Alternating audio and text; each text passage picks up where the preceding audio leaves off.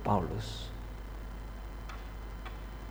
Di dalam Filipi 3 ayat 10 sudah kita pelajari, Paulus berkata, yang ku kehendaki ialah mengenal Dia. That's the only thing.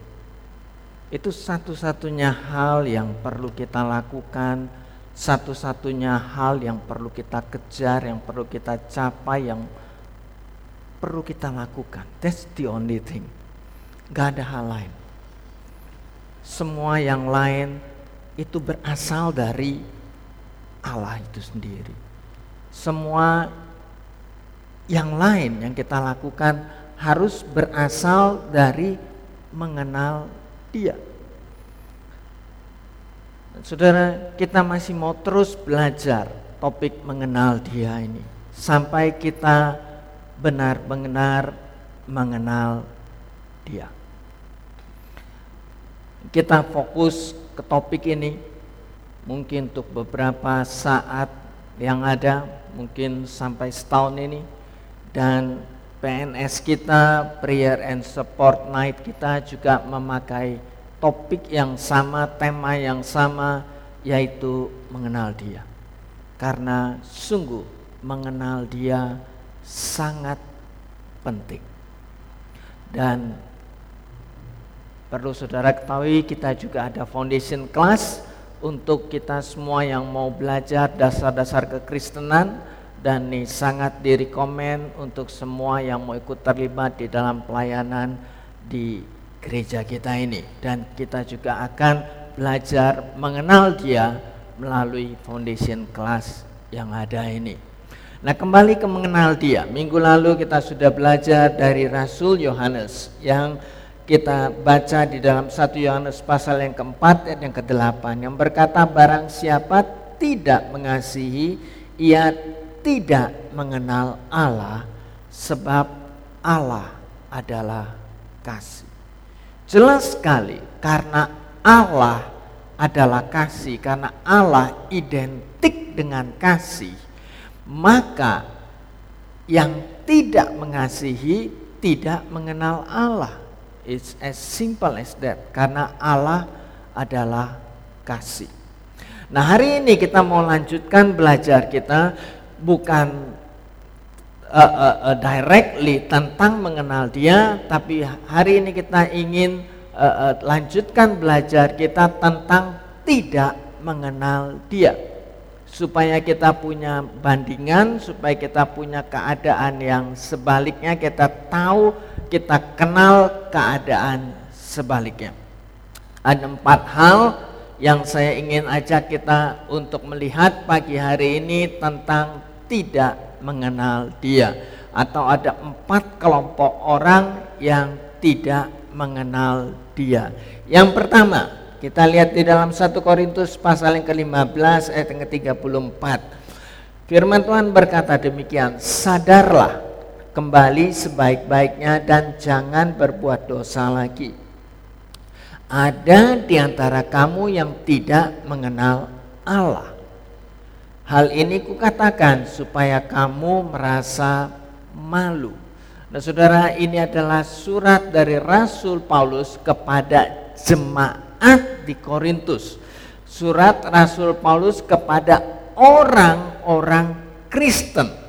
Ini bukan surat atau pernyataan yang diberikan kepada orang non-Kristen.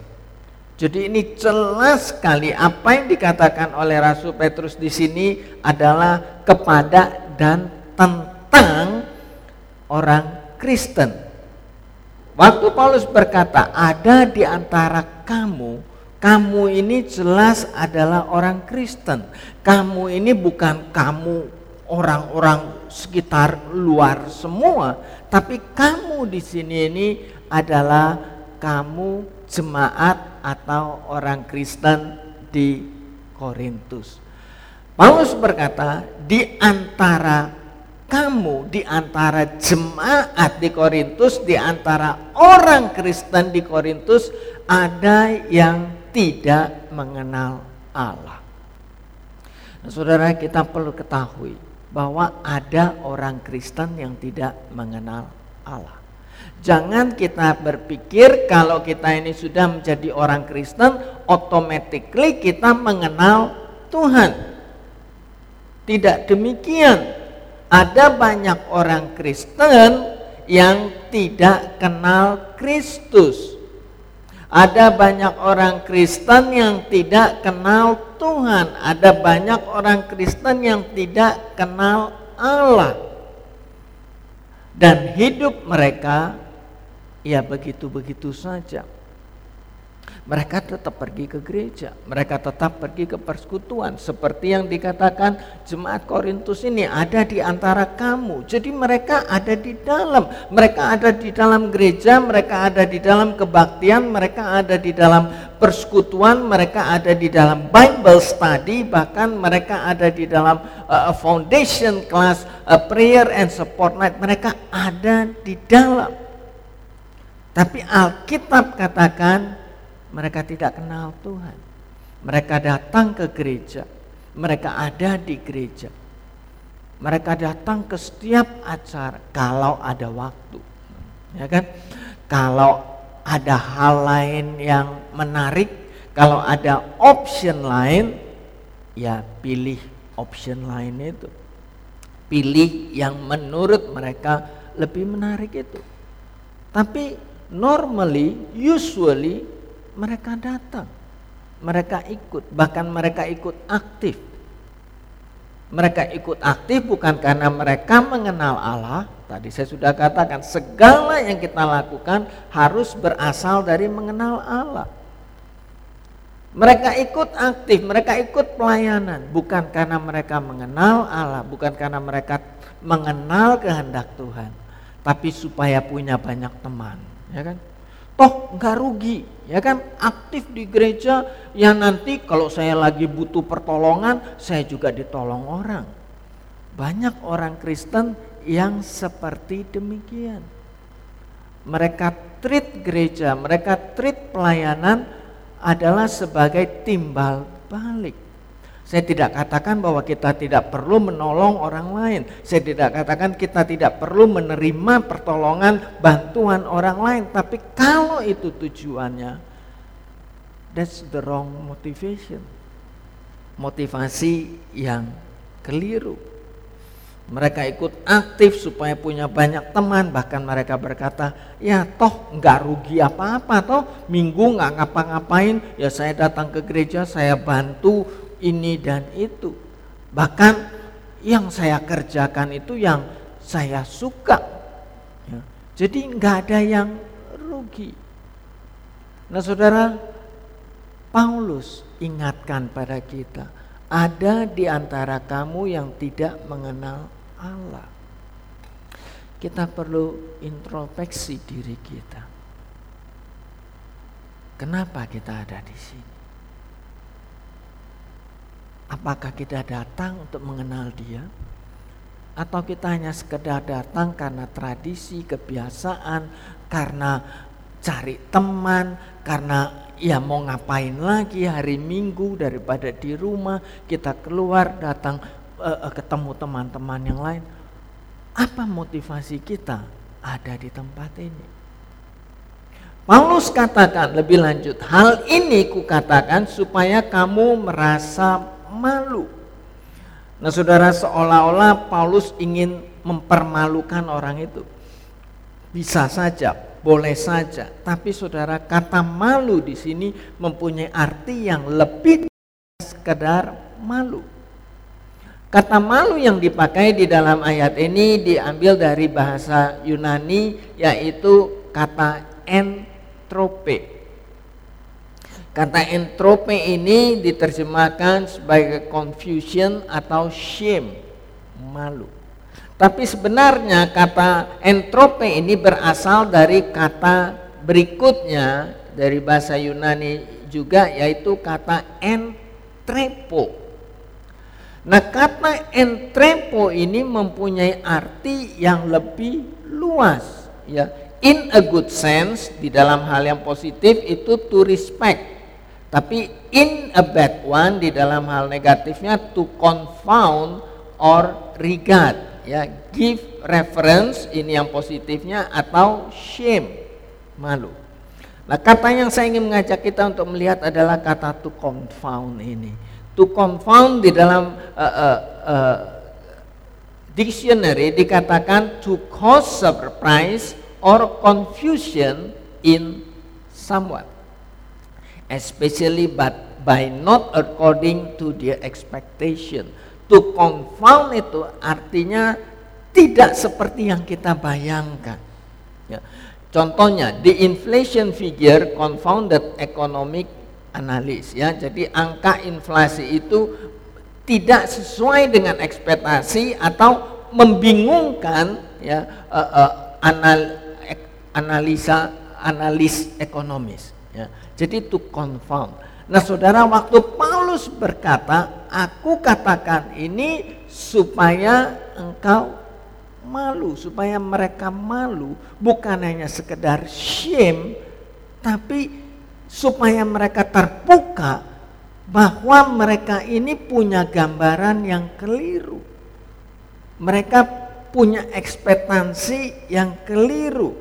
Nah, saudara, sekali lagi saya ingin beritahu kita semua, percuma kita menjadi orang Kristen yang begitu-begitu saja. Orang Kristen yang hanya sekedar pergi ke gereja, ikut aktif di pelayanan, dan sebagainya. Sebab pada akhirnya, at the end of the day, bukan status kita, baik status pernikahan maupun status sosial, bukan posisi kita, bukan jabatan kita, bukan agama kita, bahkan bukan anggota gereja tertentu yang akan ditanya oleh Tuhan.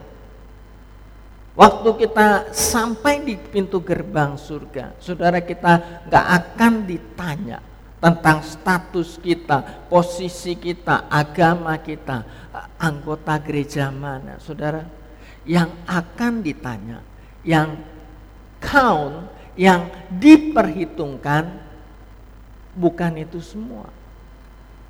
Semuanya itu gak ada gunanya. Di pintu gerbang surga hanya akan terjadi KKN, saudara. KKN-nya bukan korupsi, kolusi, nepotisme, bukan. Tapi KKN-nya itu adalah kenal-kenalan. Kenapa saya katakan demikian, saudara? Matius pasal yang ke-7, ayat yang ke-21 sampai 23 dengan jelas memberitahu kita tentang KKN ini, tentang kenal-kenalan ini. Yesus berkata, ini perkataan Yesus sendiri, bukan setiap orang yang berseru kepadaku Tuhan, Tuhan akan masuk ke dalam kerajaan surga, melainkan dia yang melakukan kehendak Bapakku yang di surga. Jadi bukan orang yang berteriak, berseru, berkata Tuhan, Tuhan yang akan masuk, bukan mereka, tapi dia yang melakukan kehendak Bapakku di surga. Kemudian lebih lanjut ayat 22, saudara perhatikan, ini lebih dalam lagi. Pada hari terakhir banyak orang akan berseru kepadaku, Tuhan, Tuhan, bukankah kami bernubuat demi namamu dan mengusir setan demi namamu dan mengadakan banyak mujizat demi namamu juga? Dengan kata lain, mungkin kita enggak seperti demikian, bernubuat, mengusir setan dan mengadakan mujizat. Kita akan berkata, Tuhan, Tuhan, bukankah setiap minggu aku datang ke gereja? Bukankah aku ikut aktif di pelayanan? Bukankah aku ini setiap minggu main musik, korbankan, berikan perpuluhan dan sebagainya? Saudara, kita boleh berkata demikian, tapi Yesus berkata, pada waktu itulah aku akan berterus terang kepada mereka dan berkata, aku tidak pernah mengenal kamu. Enyalah daripadaku, kamu sekalian pembuat kejahatan. Saudara, at the end of the day, bukan apa yang kita buat, no. Bukan apa yang kita katakan, no. At the end of the day adalah KKN. Kenalan. Apakah kita mengenal dia dan apakah dia mengenal kita? At the end of the day bukan berapa banyak uang yang sudah kita punya, bukan berapa banyak pekerjaan Tuhan yang kita lakukan, bukan berapa banyak setan yang sudah kita usir, bukan berapa banyak mujizat yang sudah kita lakukan, bukan berapa banyak nubuat yang sudah kita sampaikan. No, nothing at all. It's only one thing, mengenal kamu. Saudara, kalau kita tidak kenal dia, bagaimana dia bisa mengenal kita? Sekali lagi, memang kita belajar bahwa Tuhan kenal kita, ya kan? Tuhan tahu kita. Bahkan sejak kita ini ada di dalam kandungan, bahkan sebelum kita lahir Tuhan tuh sudah kenal kita, Alkitab katakan. Tapi kenapa di sini Yesus berkata, aku tidak pernah mengenal kamu? Apakah Yesus sedang amnesia di sini? Atau dia sudah menderita kelupaan? Bukan. Poinnya adalah karena apakah kita mengenal dia. Jadi mengenal dia, mengenal kita ini adalah reciprocal, kebalikan dari kita mengenal dia. Dalam pengertian seberapa banyak kita ini mengenal dia. Itu yang dikatakan oleh Nick Fujisik tadi. How much do we know him? Apakah kita hanya datang kepada dia waktu kita butuh sesuatu? Apakah kita hanya datang kepada dia kalau kita dalam kesusahan? Saudara, kenalan yang akan menjadi kunci kita. Dan jangan kita berpikir saya ini sudah menjadi orang Kristen, otomatis saya ini pasti kenal Tuhan dan Tuhan pasti kenal saya. Nah, ini jawabannya. Di antara kamu ada yang tidak mengenal Allah. Kenapa tidak kenal? Hosea pasal yang keempat, ini poin yang kedua. Hosea pasal yang keempat ayat yang ke-6 katakan, umatku binasa karena tidak mengenal Allah. Perhatikan apa kata Hosea. Hosea berkata umatku. Siapa di sini? Hosea tidak berkata orang sana. Hosea tidak berkata bangsa Filistin. Hosea tidak berkata orang-orang Edom, orang-orang musuh-musuh Israel yang lainnya. Tidak, tapi dikatakan umatku, orang Kristen binasa karena tidak mengenal Allah. Oke, jadi ada orang Kristen tidak mengenal Allah. Kenapa? Karena engkaulah yang menolak pengenalan itu. Maka aku menolak engkau menjadi imamku, dan karena engkau melupakan pengajaran Allahmu, maka aku juga akan melupakan anak-anakmu. Nah, saudara, Alkitab dengan jelas sekali berkata bahwa ada orang Kristen yang tidak kenal Tuhan. Dan kenapa mereka tidak kenal? Karena mereka menolak pengenalan itu sendiri. Nah, saudara, Tuhan selalu mau menyatakan dirinya kepada kita. Tuhan mau reveal himself. Tuhan rindu kita ini kenal dia. Tuhan rindu kita ini punya intimate relationship dengan dia. Dia rindu itu. Tapi kita sering menolak.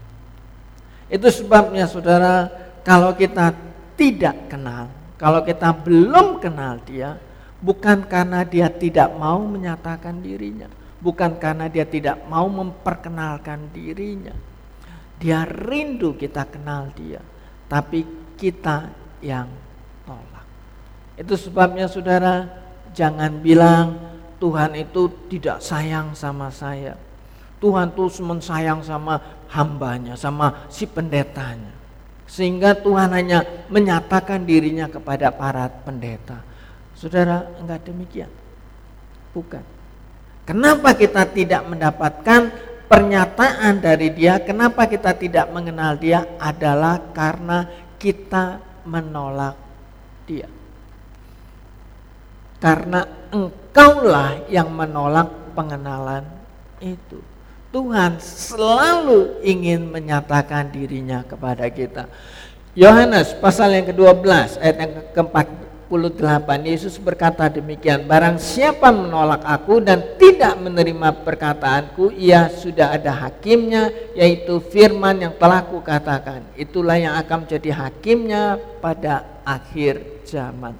Dan saudara, Yesus berkata, kalau kita menolak mengenal dia, sudah ada hakimnya, sudah ada hukumnya, sudah ada peraturannya,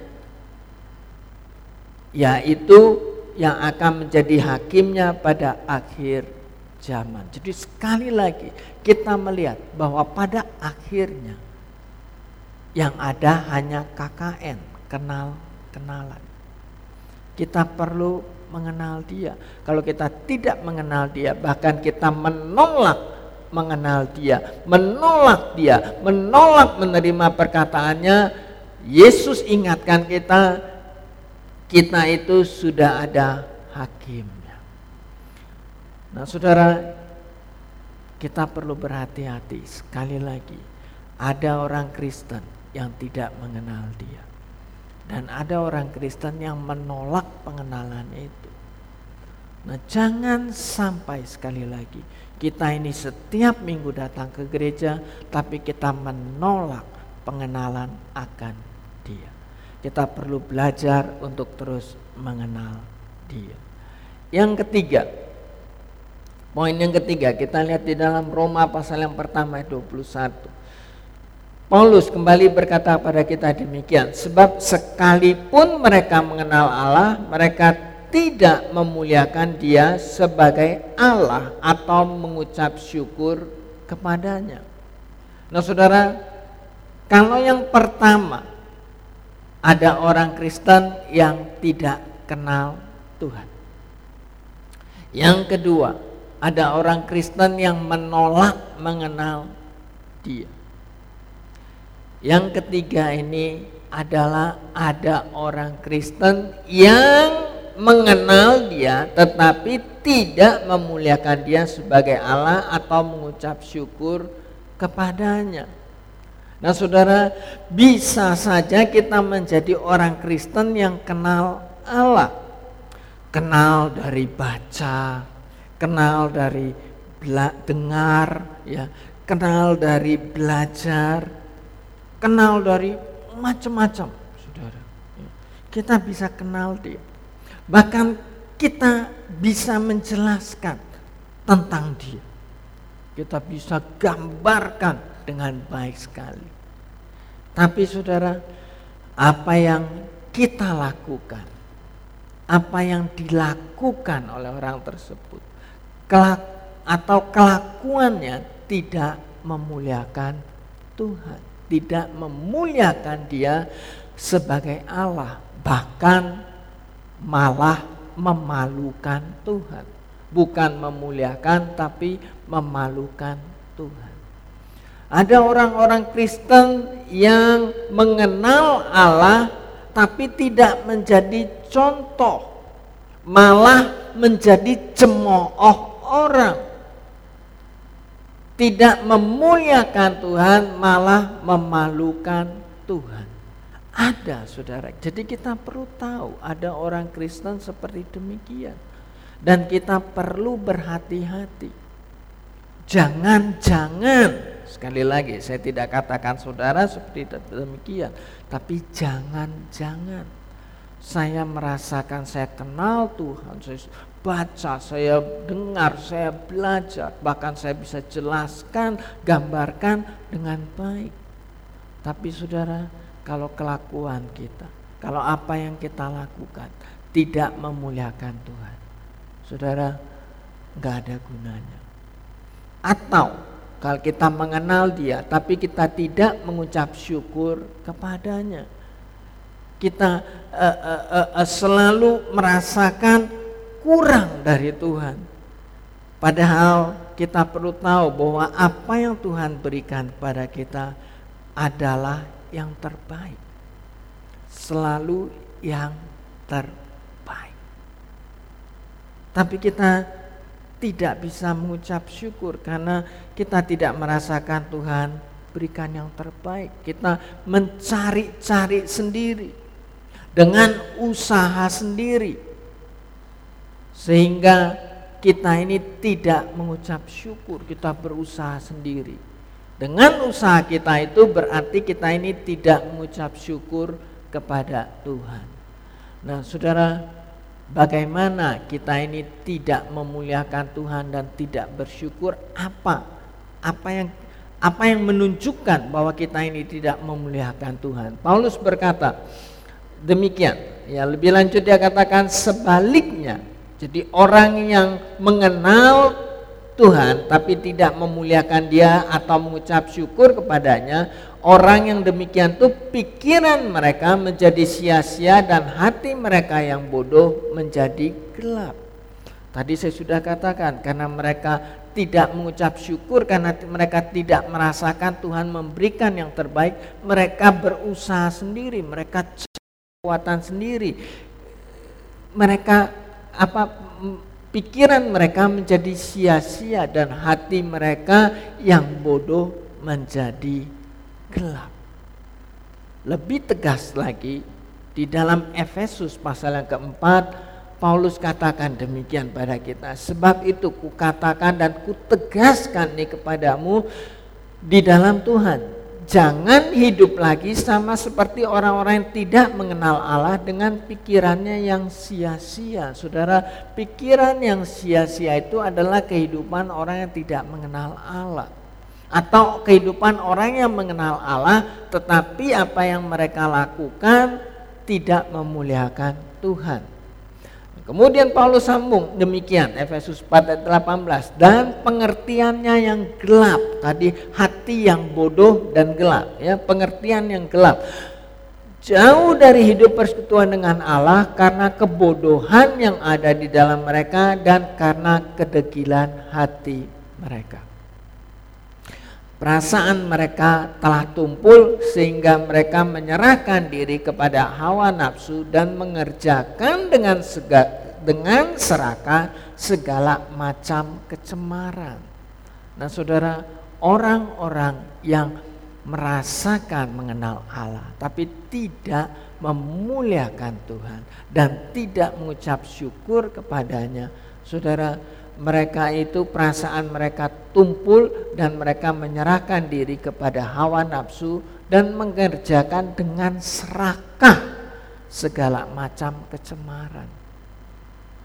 Kita bisa lihat ada banyak orang Kristen seperti yang digambarkan di dalam Efesus pasal yang keempat ini. Nah, saudara, sekali lagi kita perlu introspeksi diri kita. Jangan sampai apa yang kita lakukan sekarang ini, datang ke gereja, berbakti kepada Dia, ikut melayani, semua menjadi sia-sia. Pikiran yang sia-sia, pekerjaan yang sia-sia, yang bodoh, yang gak ada gunanya. Sebelum terlambat, biar kita bertobat dan datang kepada Dia untuk mengenal Dia. Yang terakhir, yang keempat, kita lihat hal yang keempat, kita lihat di dalam Titus pasal yang pertama ayatnya yang ke-16. Firman Tuhan berkata demikian, mereka mengaku mengenal Allah, tetapi dengan perbuatan mereka menyangkal Dia. Nah, saudara, kalau yang pertama ada orang Kristen yang tidak kenal Tuhan, Yang kedua, ada orang Kristen yang menolak mengenal Tuhan. Yang ketiga, ada orang Kristen yang mengenal Tuhan tapi tidak memuliakan Dia. Yang keempat ini adalah orang Kristen yang kenal Dia tapi menyangkal Dia. Nah, saudara, ini yang paling parah. Firman Tuhan berkata lebih lanjut, mereka keji dan durhaka dan tidak sanggup berbuat sesuatu yang baik. Keji itu artinya ya sangat kejam gitu ya. Sangat parah lah.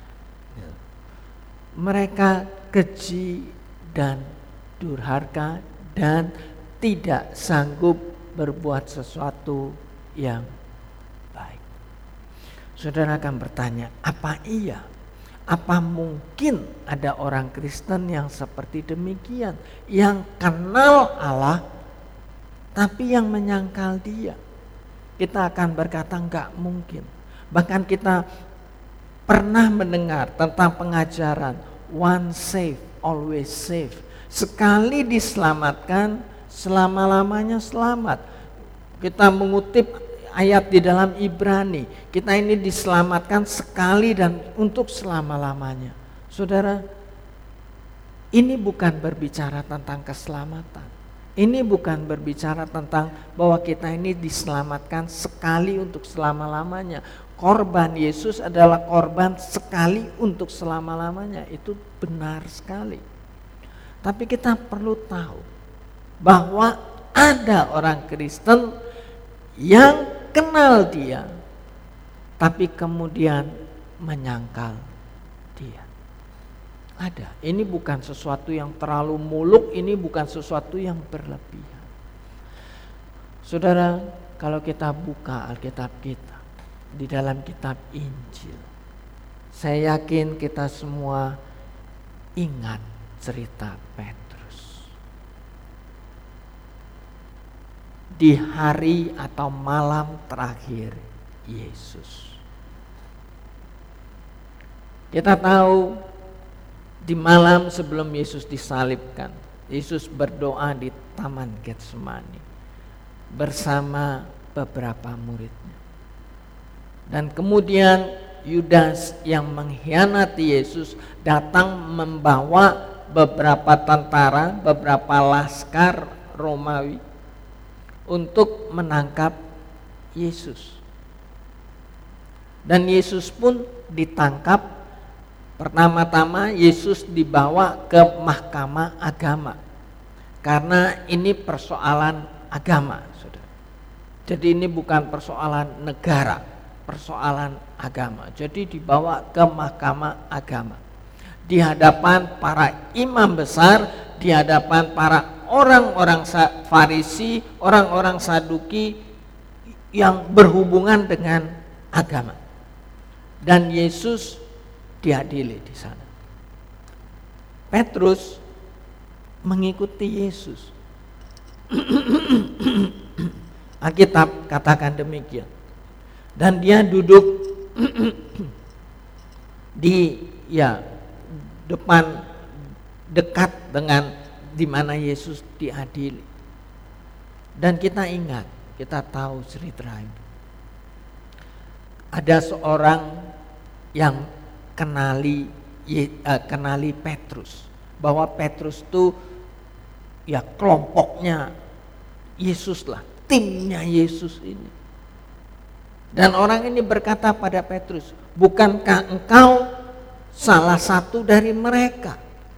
Apa yang Petrus katakan?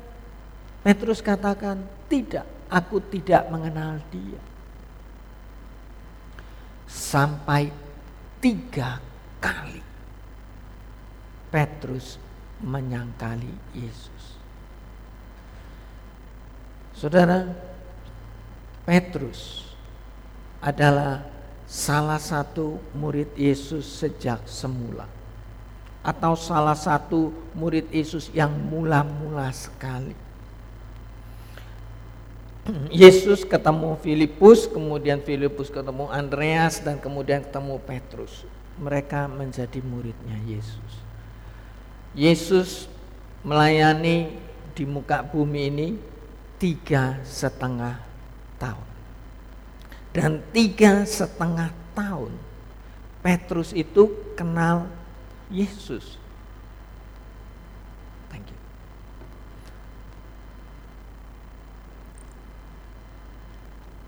3,5 tahun Petrus belajar dari Yesus, belajar bersama Yesus. 3,5 tahun Petrus diajar oleh Yesus. Petrus diajar tentang Yesus, tentang Allah, tentang Tuhan. Tidak mungkin Petrus tidak kenal Yesus, ya kan? 3,5 tahun dekat, mereka berjalan bersama, mereka tidur bersama, makan bersama, pelayanan bersama, selalu bersama 3,5 tahun. Jelas sekali Petrus kenal Yesus. Tapi kita melihat bahwa Petrus bisa menyangkal Yesus. Petrus bisa katakan, aku tidak mengenal dia. Nah saudara, kenapa Petrus sampai lakukan ini? Kenapa hal ini sampai terjadi? Kalau kita baca di dalam Alkitab, kita baca di dalam kitab Injil, Alkitab katakan bahwa Petrus mengikuti Yesus dari jauh. Oke. Jadi ada distance antara Petrus dan Yesus waktu itu. Kenapa? Karena memang Petrus takut. Nah, tapi saudara, waktu Tuhan itu jauh, waktu Tuhan itu ditangkap sehingga seolah-olah kita ini ditinggalkan oleh Tuhan. Waktu yang demikian itu adalah waktu yang sangat kritis untuk iman kita. Kalau kita hanya kenal dia sedikit, saudara, di waktu-waktu yang seperti demikian kita ini bisa menyangkal dia. Apalagi disertai dengan kekecewaan. Petrus sekali lagi bukan hanya jauh dari Yesus, merasa ditinggal oleh Yesus, tapi saya juga yakin Petrus itu mengalami satu kekecewaan yang cukup besar. Kenapa kekecewaan terhadap Yesus? Kenapa saya katakan demikian? Karena apa yang dilakukan oleh Petrus waktu Yesus mau ditangkap, saudara ingat apa yang dilakukan oleh Petrus? Dia mencabut pedangnya dan kemudian dia potong telinga tentara yang mau menangkap Yesus, ya kan? Nah saudara, apa yang dilakukan oleh Petrus ini bukan hanya tidak mendapat pujian dari Yesus, bahkan diomelin, ya kan? Dibentak. Yesus berkata, sarungkan kembali pedangmu. Nah saudara, Petrus kecewa. Dia mau menolong Tuhan, tapi malah diomeli oleh Tuhan. Saat kita jauh, saat kita merasa ditinggalkan, saat kita kecewa terhadap Yesus, saudara, kita bisa, saya tidak katakan pasti, tapi bisa. Itu sebabnya saudara, kita harus kenal dia lebih dan lebih dan lebih lagi. Enggak cukup hanya sekedar kenal dia. 3,5 tahun Petrus bersama dengan Yesus 24/7, ya kan, 24 jam 7 hari seminggu terus bersama dengan Yesus. Tapi saudara, waktu masalah timbul, problem timbul, kita bisa menyangkal dia. Itu sebabnya kita harus terus belajar lebih dan lebih lagi untuk mengenal Dia.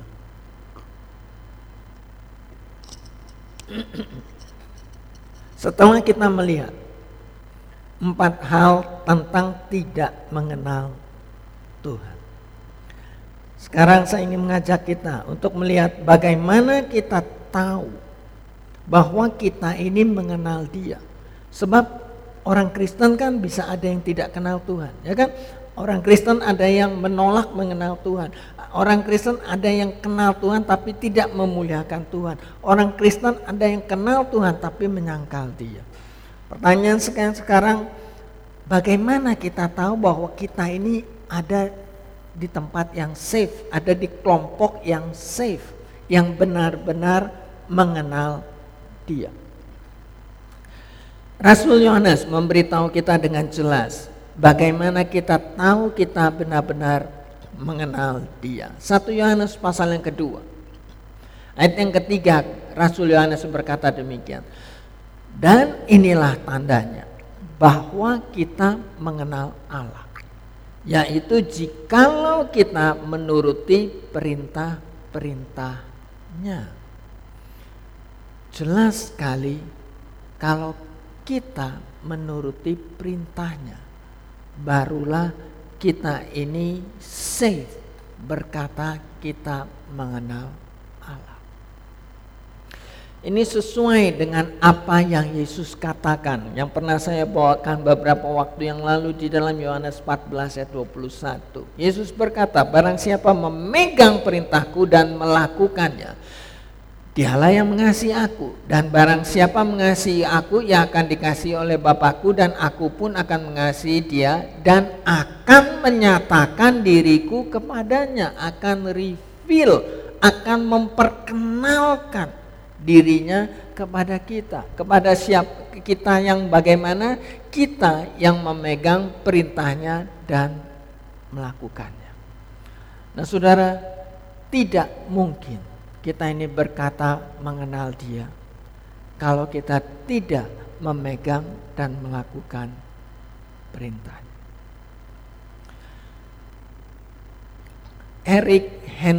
Henry Liddell, atau yang lebih dikenal dengan Eric Liddell, dia adalah anak dari pendeta James Dunlop Liddell, seorang misionaris di Cina. Jadi Eric Liddell ini lahir di Cina tahun 1902. Tapi waktu Eric berusia 6 tahun, dia dikirim sekolah oleh papanya ke Eltham College di London. Papanya, orang tuanya ini memang berasal dari Inggris.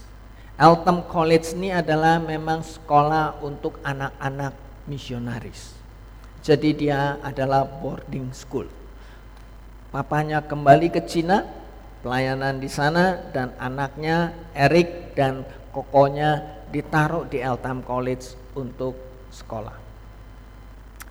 Eric adalah seorang atlet sejak kecil, sejak di sekolah. Dia menjadi kapten rugby dan juga menjadi kapten kriket dari sekolahnya. Eric kemudian kuliah di Oxford dan dia dikenal sebagai pelari tercepat dari Inggris. Tahun 1924, jadi dia berusia 22 tahun, dia ikut Olimpiade di Paris. Tentu dipilih oleh negaranya. Dia ikut Olimpiade di Paris. Dia spesialisasi lari sprint, lari cepat 100 meter. Tapi saudara, di dalam final lari 100 meter, dia itu ikut kualifikasi dan lolos semua. Di dalam final 100 meter yang adalah spesialisasinya, dia tidak mau ikut bertanding di final ini. Sebab apa? Sebab pertandingan itu diadakan pada hari Minggu. Dia menolak bertanding pada hari Minggu, dia memilih untuk pergi ke gereja berbakti kepada Tuhan. Dia di final dan dia sangat diharapkan menang. Itu spesialisasinya. Dia menolak. Kemudian Erik memilih untuk mengikuti lari 400 meter. Ini bukan spesialisasinya. 400 meter itu kan jaraknya agak panjang. Sudah. Nah, di hari sebelumnya dia ikut lari 200 meter. Di lari 200 meter ini dia hanya mendapatkan medali perunggu. Nah, lari 400 meter itu lebih panjang lagi. Ya, dia spesialisasinya 100. Jadi dia memang cepat, begitu aja. 200 lebih panjang, orang harus atur nafas lebih baik. 400 meter harus lebih baik lagi, ya kan? Jadi nggak bisa seperti lari 100 meter, tapi dia ikut lari 400 meter. Nah, saudara, luar biasa. Final lari 400 meter ini diadakan bukan pada hari Minggu, dan Erik ikut nomor lari ini dan dia menang. Dia memecahkan rekor Olimpiade dan rekor dunia dalam waktu 47,6 detik. Dan dia memegang rekor ini selama 12 tahun. Dia seorang atlet yang sangat berhasil. Masa depannya dia itu luar biasa. Ya kan? Dia atlet lari cepat. Tapi tahun berikutnya, tahun 1925 dia tinggalkan semuanya. Karirnya itu, prestasinya, kewahannya dia tinggalkan semua dan dia pergi menjadi misionaris di Cina, menyusul orang tuanya. Dan dia akhirnya meninggal di Cina. Tahun 40-an, mulai tahun 41, keadaan di Cina menjadi parah. Memang keadaan di Cina itu tidak sebaik keadaan di Inggris tentunya. Ya. Tapi tahun 41 semakin parah dan bahaya karena Jepang masuk. Dan itu terjadi Perang Dunia Kedua. Nah, saudara, karena keadaan yang semakin buruk, ditambah Erik menderita kanker otak. Akhirnya Erik meninggal pada tanggal 21 Februari 1945. Dia masih sangat muda, usia 43 tahun.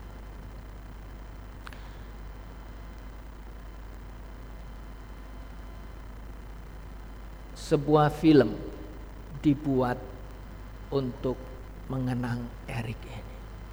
Film itu berjudul Chariot of Fire, memenangi 4 Academy Awards. Bukan tahun ini, saudara. Tahun ini kan katanya La La Land gitu lah ya. Ini udah bertahun-tahun yang lalu, saudara.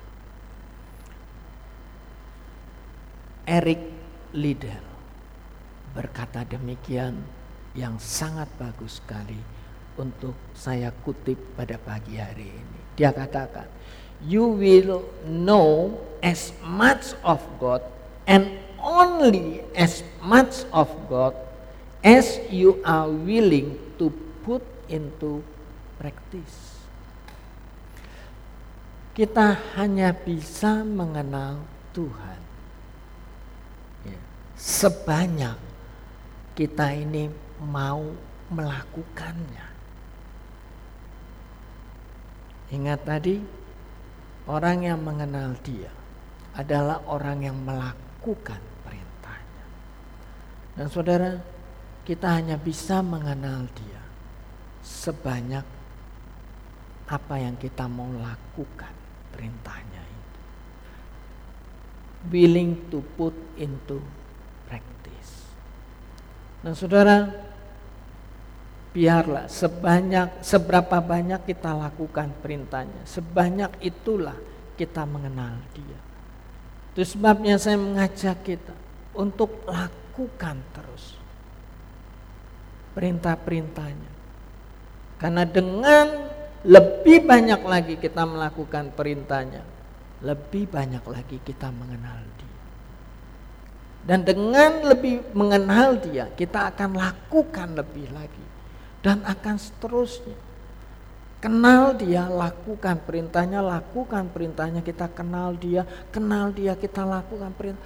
Dan akan semakin dalam, dan semakin dalam, dan semakin mengenal dia. Pagi hari ini saya ingin menutup dengan sebuah ayat dari kitab Hosea. Hosea pasal yang ke-6 ayat yang ke-3 berkata pada kita demikian. Marilah kita mengenal dan berusaha sungguh-sungguh mengenal Tuhan. Nah saudara, Hosea memberitahu kita. Tadi kita baca di dalam pasal yang ke-6 ayat ke-4. Umatku binasa karena tidak mengenal Allah. Dan mereka menolak mengenal. Di dalam pasal yang ke-6 ayat yang ke-3, Hosea berkata, marilah kita mengenal dan berusaha sungguh-sungguh mengenal. Jadi kita yang belum mengenal, kita perlu kenal dia. Kita yang sudah kenal dia perlu berusaha sungguh-sungguh untuk mengenal dia. Dengan kata lain, terus menerus mengenal dia. Dan saya sudah pernah katakan, kita tidak mungkin akan pernah habis mengenal Tuhan. Karena Tuhan itu begitu besar. Kita nggak akan pernah finish mengenal dia. Itu sebabnya kita perlu mengenal dan berusaha dengan sungguh-sungguh. Dan Hosea berikan jaminan ini kepada kita. Ia pasti muncul seperti fajar. Dengan kata lain, Hosea memberitahu kita bahwa Tuhan ingin memperkenalkan dirinya kepada kita. Tuhan ingin menyatakan dirinya kepada kita. Gak mungkin bahwa Tuhan tuh mau sembunyikan dirinya kepada kita. Gak mungkin Tuhan tuh tidak mau menyatakan dirinya kepada kita. Sebab ia pasti muncul seperti fajar. Kita tahu setiap hari matahari itu akan terbit. Apakah kita mau bangun atau tidak bangun, matahari terbit, ya kan? Ia pasti muncul. Dia mau menyatakan dirinya pada kita. Ia akan datang kepada kita seperti hujan. Dia mau curahkan seluruhnya kepada kita. Jadi seperti hujan pada akhir musim yang mengairi bumi. Dia mau nyatakan dirinya kepada kita sebanyak-banyaknya, semuanya. Tergantung pada kita. Mau terima berapa banyak, bisa terima berapa banyak. Dan seberapa banyak itu bergantung kepada seberapa banyak kita lakukan perintahnya. Tapi saudara, jelas sekali kita perlu mengenal dan berusaha sungguh-sungguh untuk mengenal dia. Sebab at the end of the day, it is all about kenalan. Apakah kita mengenal dia dan apakah dia mengenal kita. Mari tundukkan kepala, kita ingin berdoa. Bapa yang di surga, Tuhan yang Maha Kasih, Tuhan yang mau menyatakan dirinya kepada kami.